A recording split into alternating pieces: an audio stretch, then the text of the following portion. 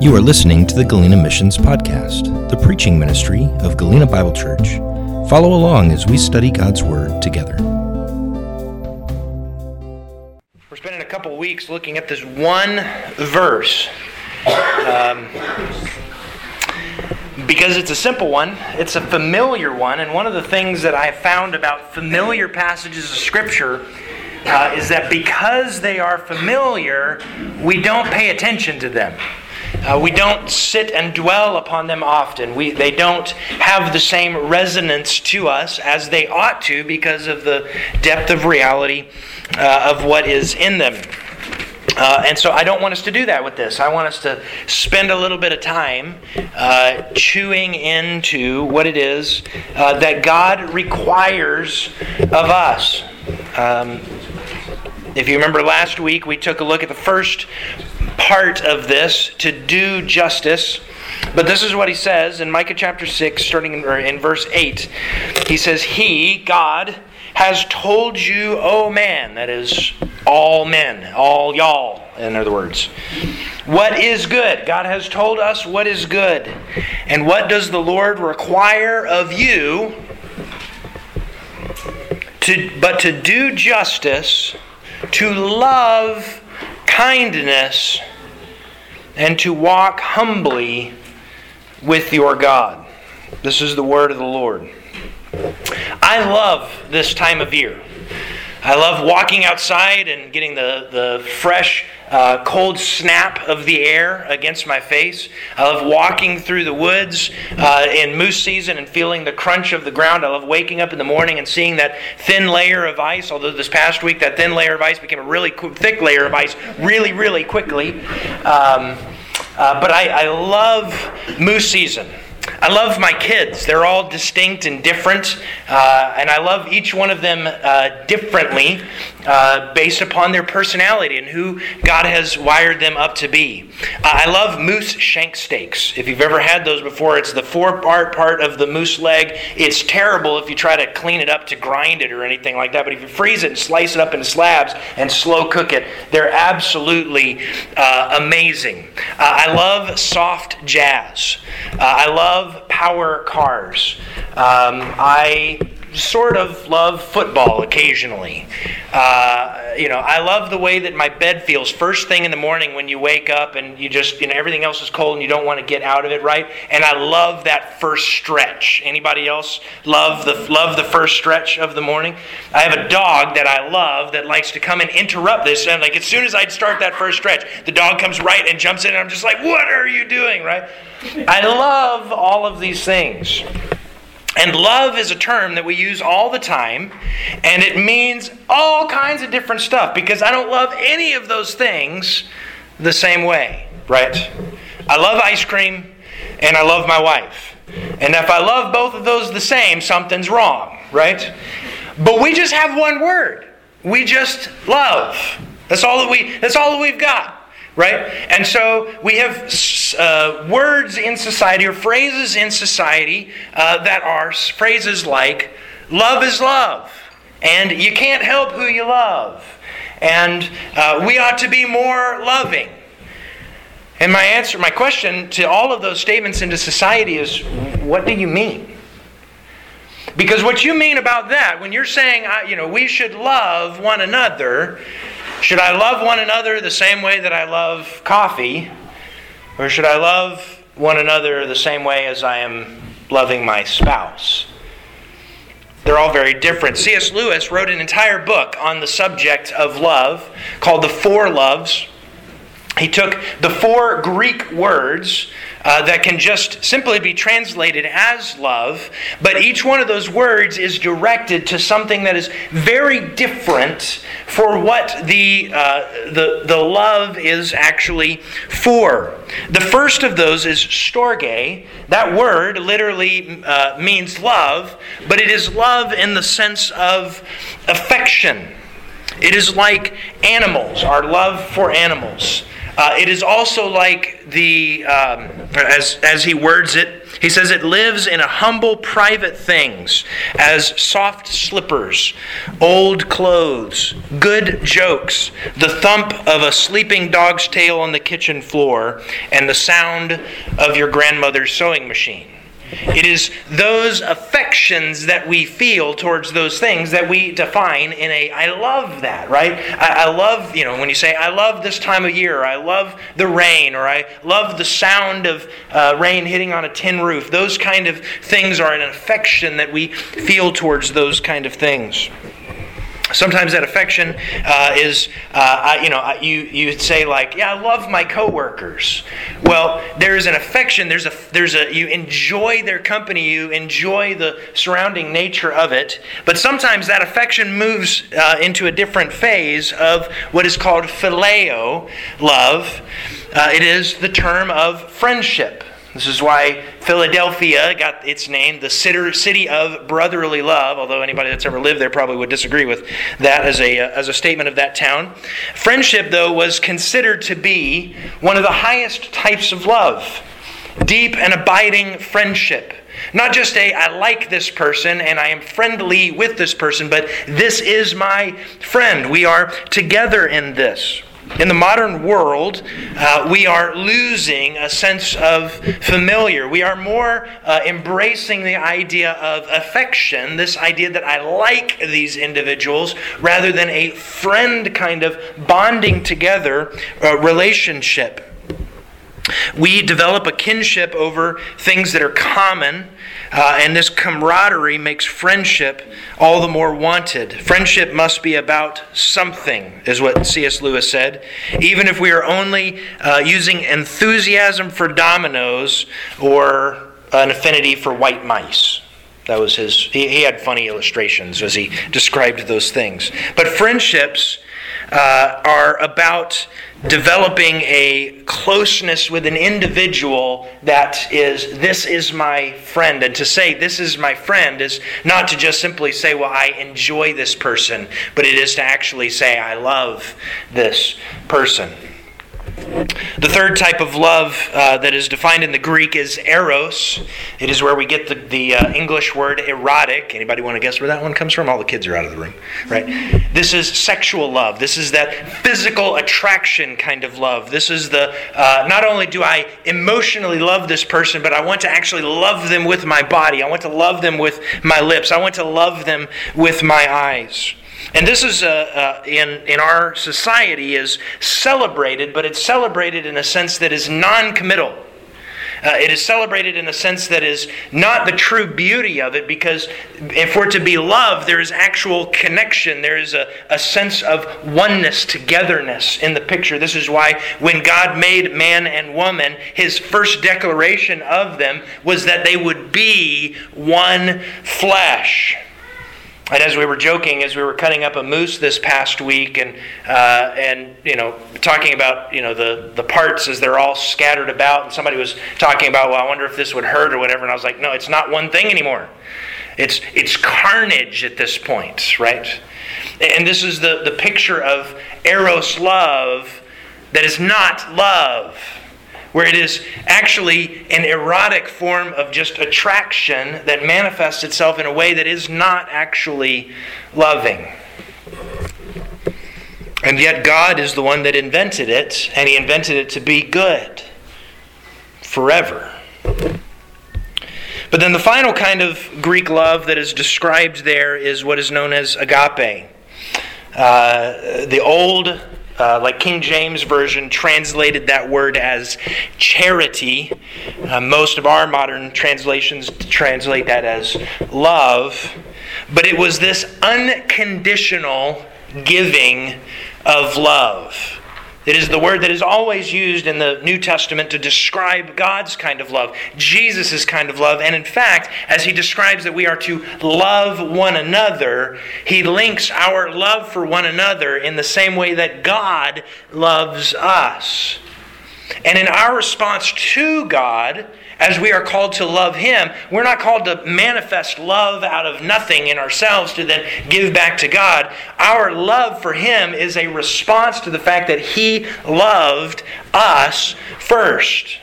And so we respond in this kind of love modeled after God, and we are called to give that kind of unconditional love to one another.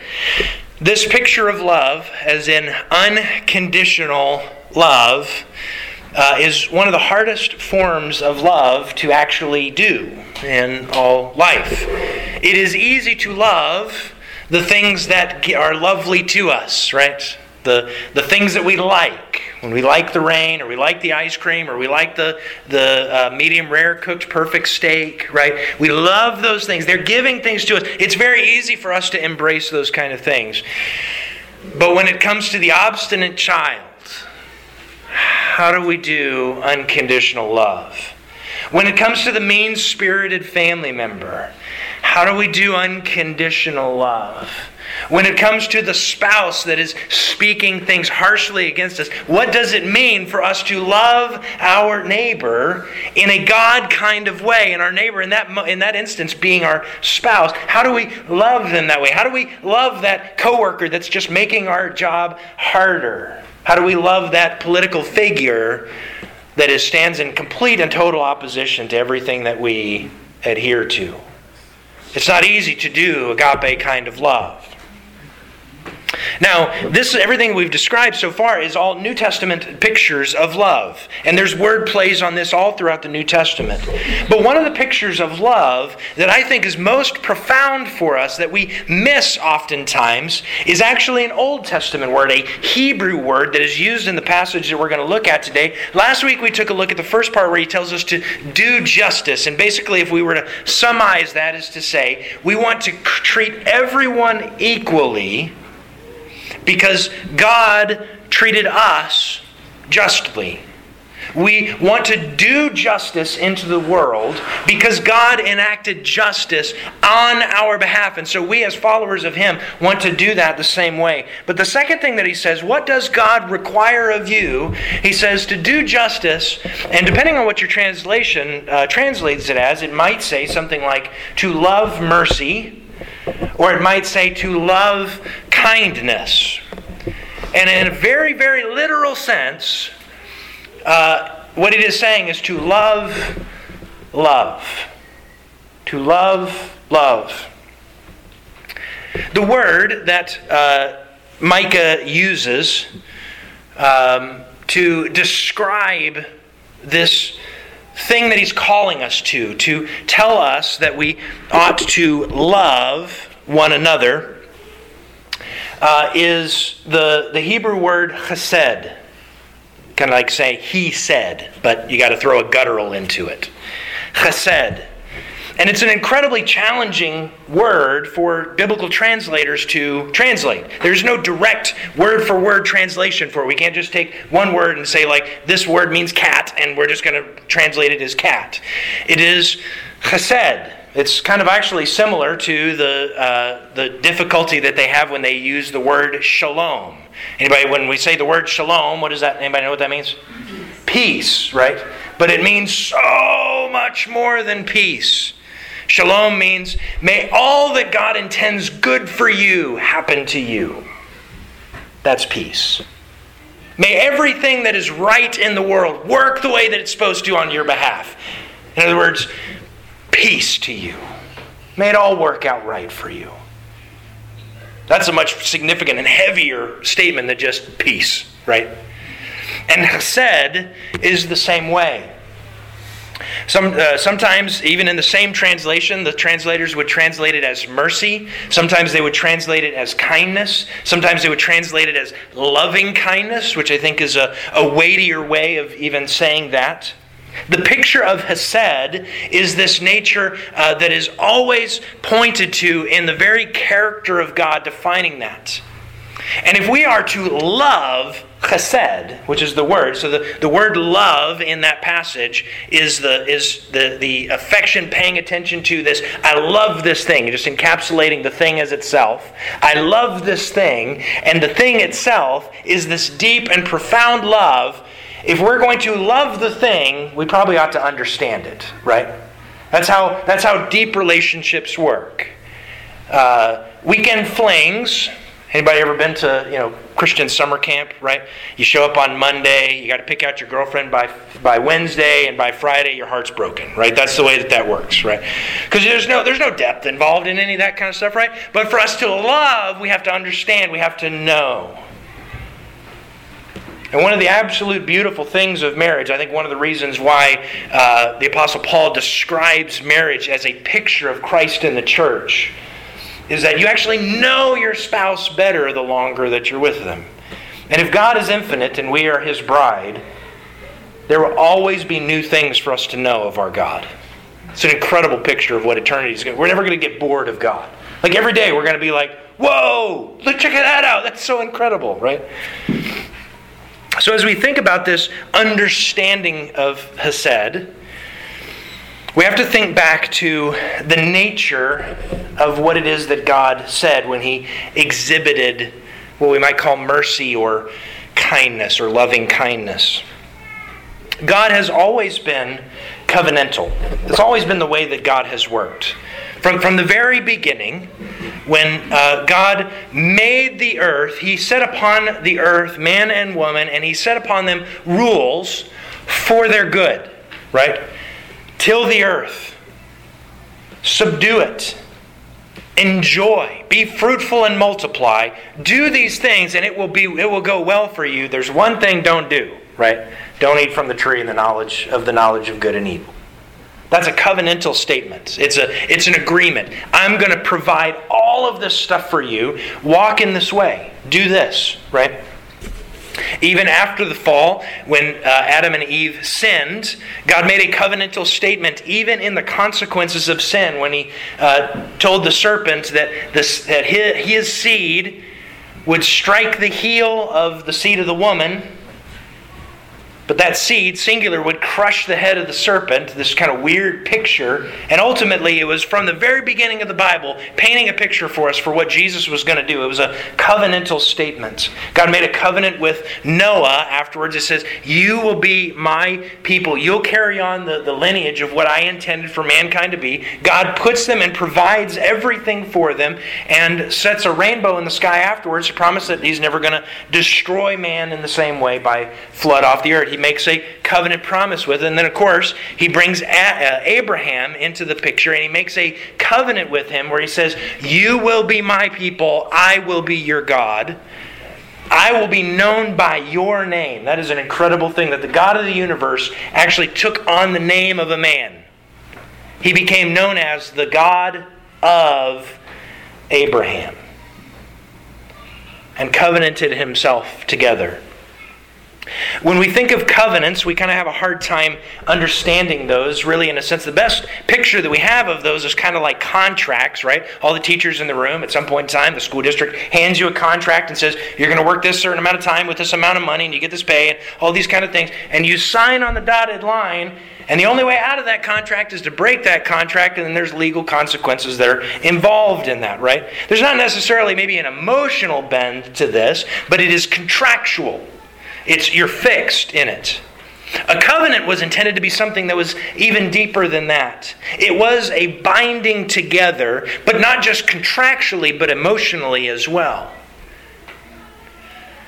That when you think of covenanting together, really the only picture that we have of it in modern day society actually is marriage.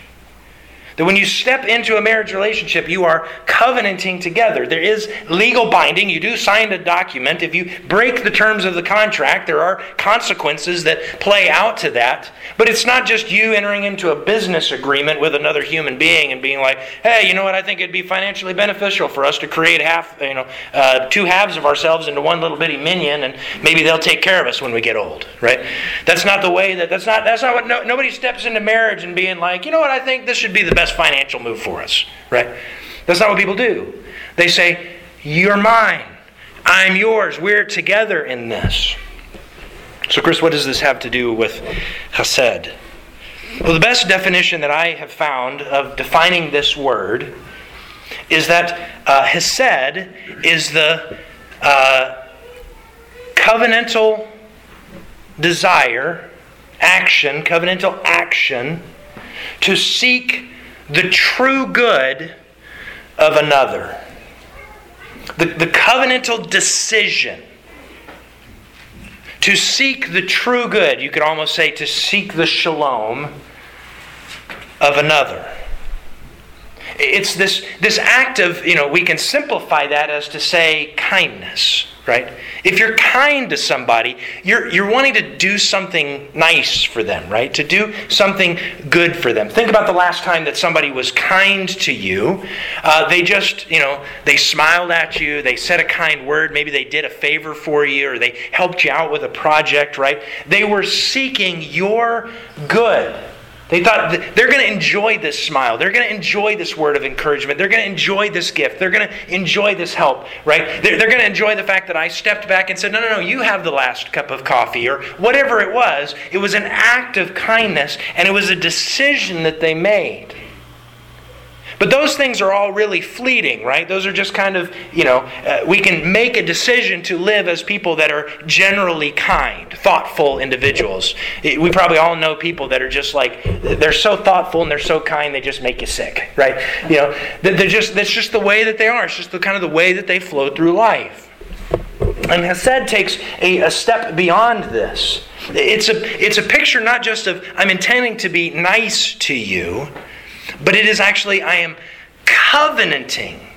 So think marriage. To this action to seek your true good. And we go, I don't know that I see that in the society. I mean, even the people that love me the most, do I really even see that kind of action? This intentional covenanting together, decision-making action. I'm binding myself to seek out your true good. But this is exactly what he's telling us to love. To love this kind of love. This radical, different from everything else kind of love. Now the Bible, when it teaches us principles, when it teaches us ideas, when it teaches us things, has a way of not teaching us all of it at once. In theological terms, we call this progressive revelation. In other words, from page 1 of the Bible, not all of the biblical truths exist in their full form on page 1. Right? You have to walk through the ages with the people of Israel and see the story and hear the messages and listen to what the prophets say. And then you encounter Jesus and you encounter the apostles and they begin to teach and unpack all of these kind of things. And so every time you turn the page, it's taking this foundation of the first time, what we call the rule of first mention, the first time that some biblical principle is mentioned, and it adds on to it and adds on to it, not changing it, but actually fleshing it out for us. It really is more like a flashlight that you can turn the knob and it just gets brighter and brighter and brighter. The object doesn't change, it's what we can actually see of it that changes. And so when we think of things like God's mercy, when we think of the way in which God is merciful, a lot of times when we think of the Old Testament and we think of the way that God is merciful towards people, we see God being merciful towards the righteous, right? When we see a king of Israel who is doing good and doing right and following what he's supposed to do, God blesses, and there's that kind of thing. And then when we see kings that are walking in disobedience, we don't see God being merciful. We actually see God being just and bringing judgment. And so sometimes that's confusing for us. We're like, wait a second, I thought God was merciful. Why is God bringing judgment in this situation?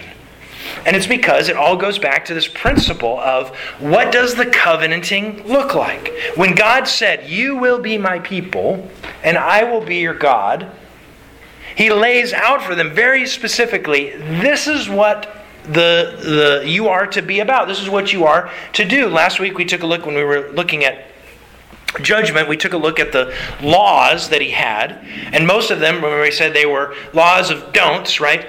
Don't take the name of the Lord in vain. Don't have other idols. Don't worship other gods. Don't do these kind of things, and then don't kill your neighbor. Don't steal his sheep. Don't murder your neighbor. Don't have an affair on your wife. Don't do all these kind of things. And then Jesus stepped in and said, "That's a lot of don'ts. Let me give you 2 do's," and it answers all of them. Love the Lord your God with all your heart, soul, mind, and strength.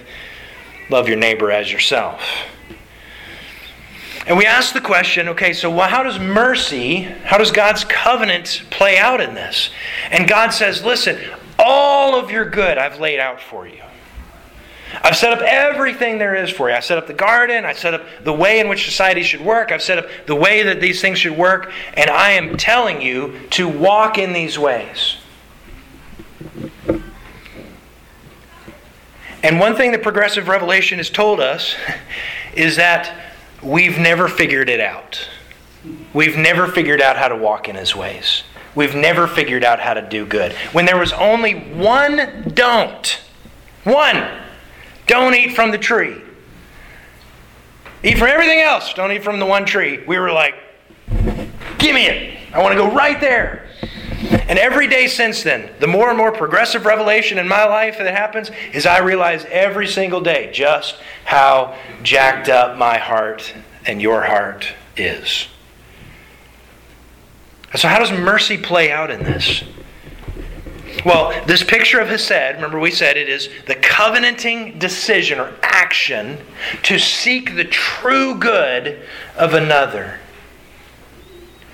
And that's the picture that we see throughout the whole Old Testament. God covenants Himself to seek out the good, and He calls the nation of Israel, He calls the people of Israel, He calls all the Jews to say, follow me and see how good I can be to you. See how your fields prosper. See how all your battles are won. See how your kingdom grows. See how everything works, right? I'm seeking the true good of you.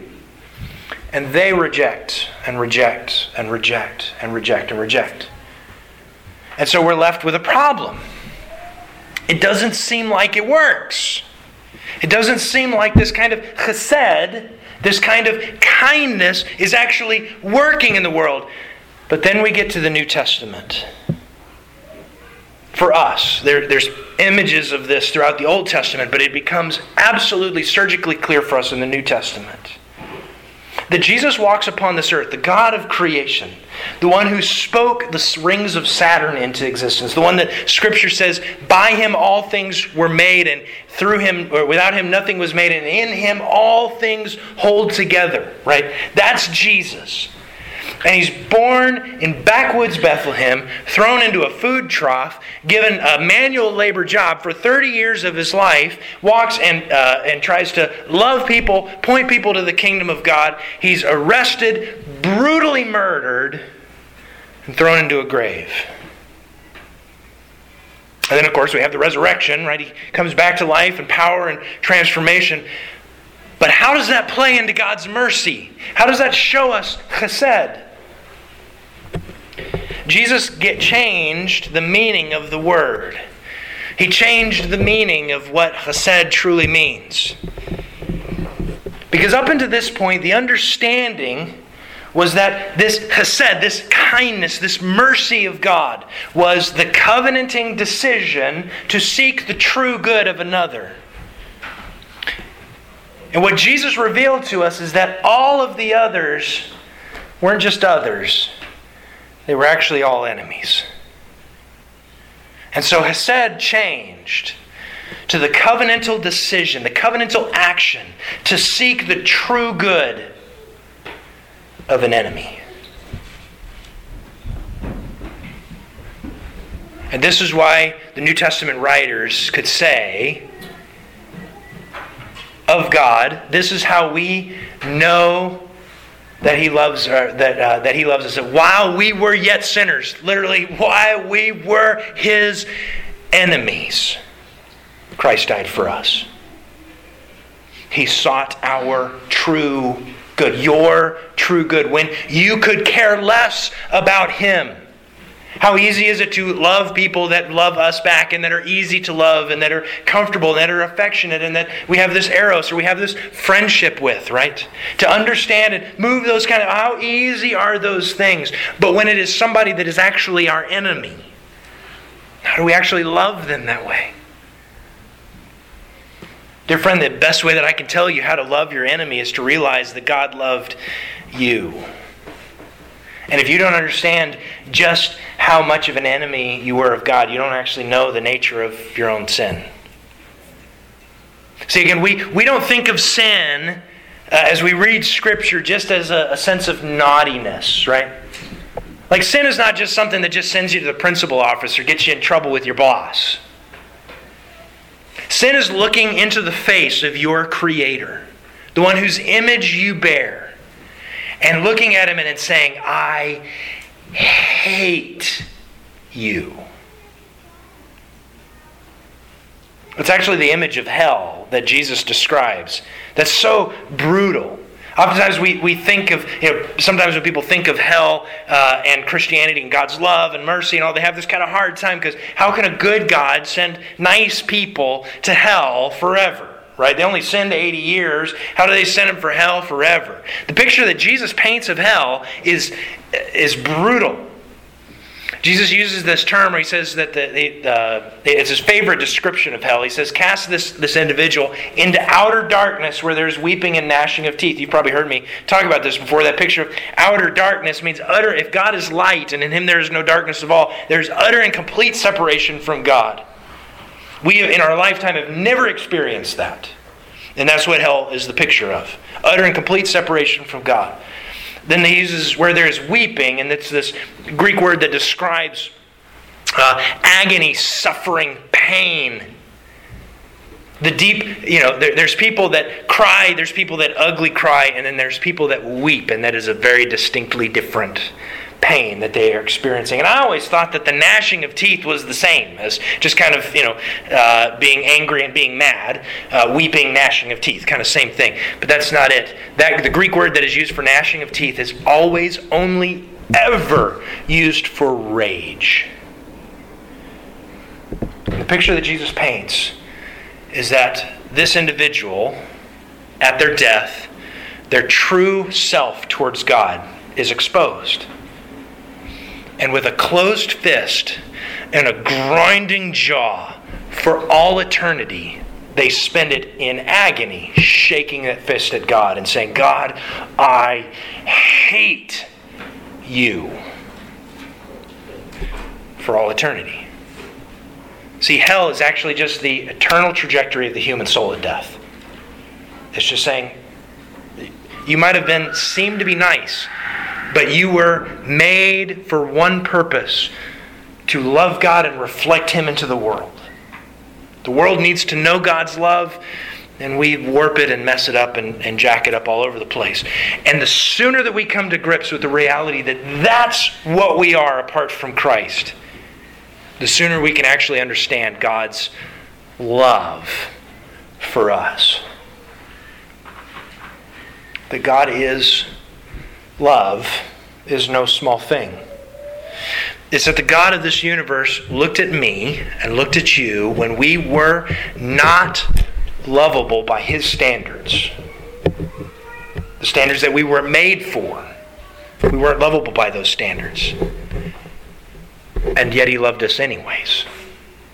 And He loved us so much that He sent His one and only Son into this world to substitute His perfect righteous life for yours and for mine. And as we embrace that in faith, as we trust Jesus, that His goodness is enough to pay for all of my rebellion, as I embrace that and feel the transformation that is forgiveness, regeneration, a change of life where I'm brought from death to life, there's a transformation that takes place in the human heart that causes us to go, if God so loved me, not only do I want to love Him that way, but I want to love others the way that He has loved me. And this is why, nearly 1,000 years, about 700 years before the birth of Jesus, before His death, burial, and resurrection, as the prophet Micah was speaking to the nation of Israel, calling them to truth, he says, you know what God has told you is good. What does He require of you? That you do justice, that you live equitably with people, whether they're rich or poor, native born or not native born, whether they like the king or hate the king, whatever they are, treat people fairly. And then secondly, love. Love this kind of kindness. Meaning, as you think about the fact that God has loved you, you should love that. I mean, really love that. Because in loving God's love, we are actually loving Him. We're not just loving the idea of Him, we're loving the reality of what He has loved us. If we don't get that, if we don't understand that, it's like the idea of somebody that, your grandma, when she comes up to you and she just wraps her arms around you in love and just squeezes you so tight, and you don't reciprocate. You just stand there like ice. And you're just thinking, when is she going to let go? That's the response of not loving chesed. To not love the fact that He loves, that it's not that we start it, we bring something, we do something that then warrants God's love for us. It's that He radically loves us. And we're called to love that. And if we're called to love that, then we're called to respond to that into the rest of this world. And if God have shown mercy on us, kindness on us, loving kindness on us, we ought to show it to one another. So I want you to think for a moment, first and foremost, how has God loved you this way? What does it look like for the fact that God, incarnate, loves you when you are His enemy?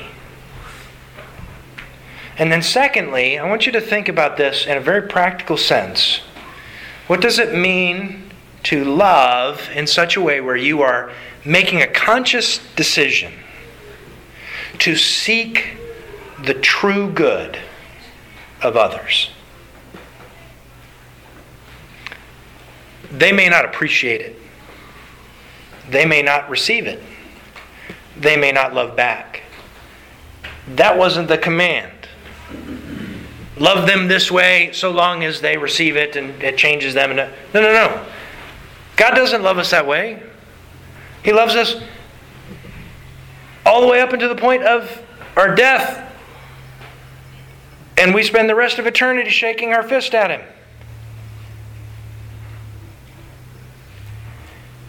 In this reality, we are called to love loving kindness. And I think it's a challenge that we face as Christians today is that I don't necessarily know that we're known as loving, kind people. If you just ask the average person walking the streets of the United States, how would you describe a Christian? Loving kindness probably isn't at the top of the list. It's probably they're political, or they're angry, or something else.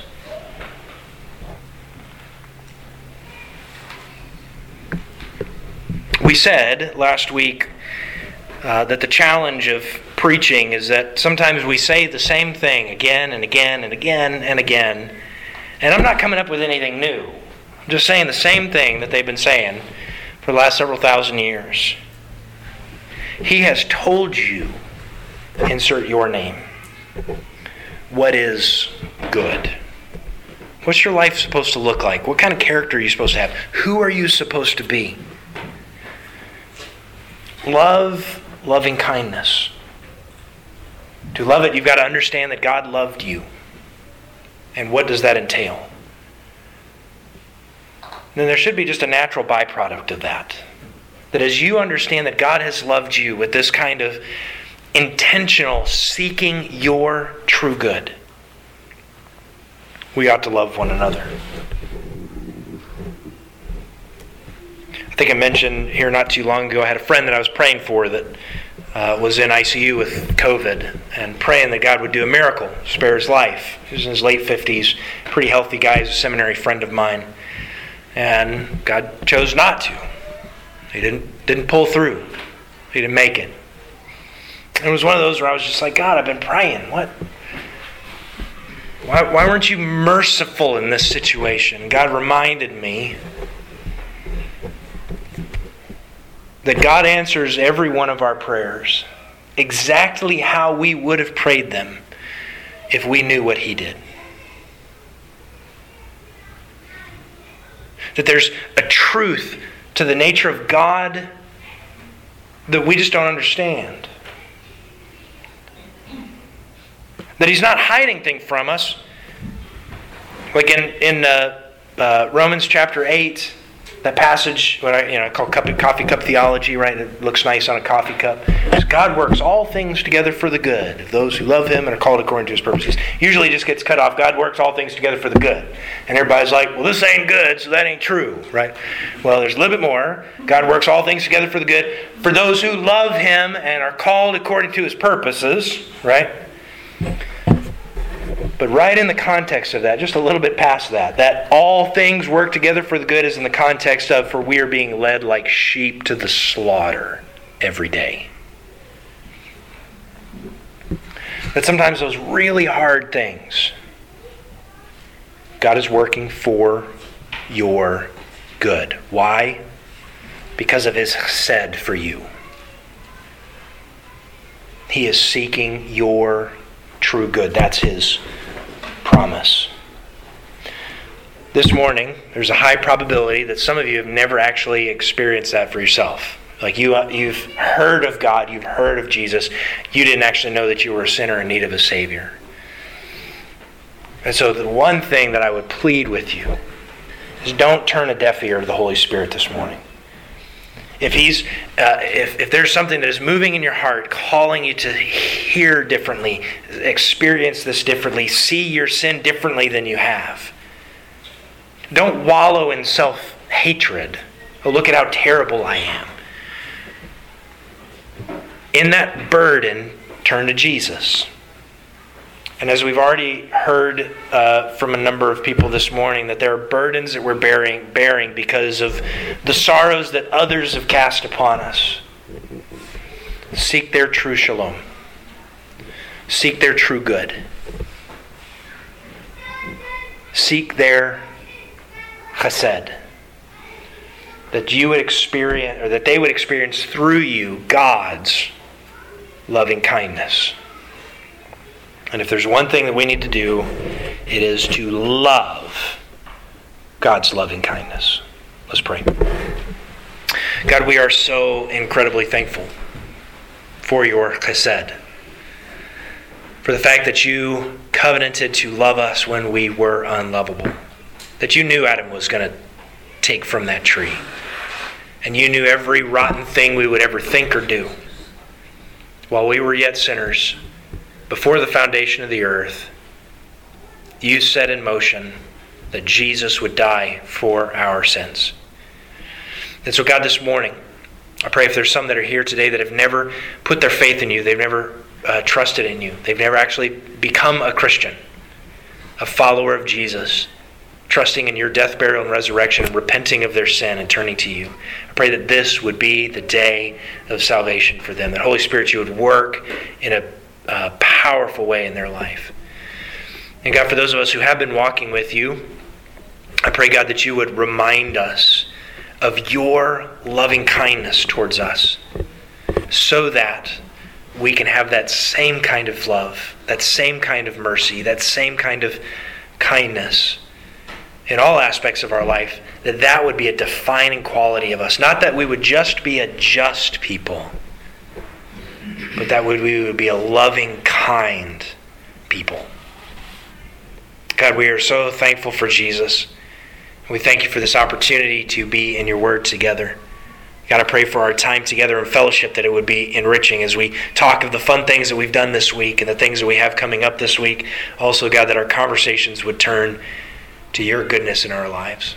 We love you. It's your name that we pray. Amen. Thank you for joining us. We hope you've been blessed by the hearing of God's Word. Feel free to connect with us at www.galenabiblechurchak.com and subscribe to this podcast at iTunes or at galenamissions.podbean.com.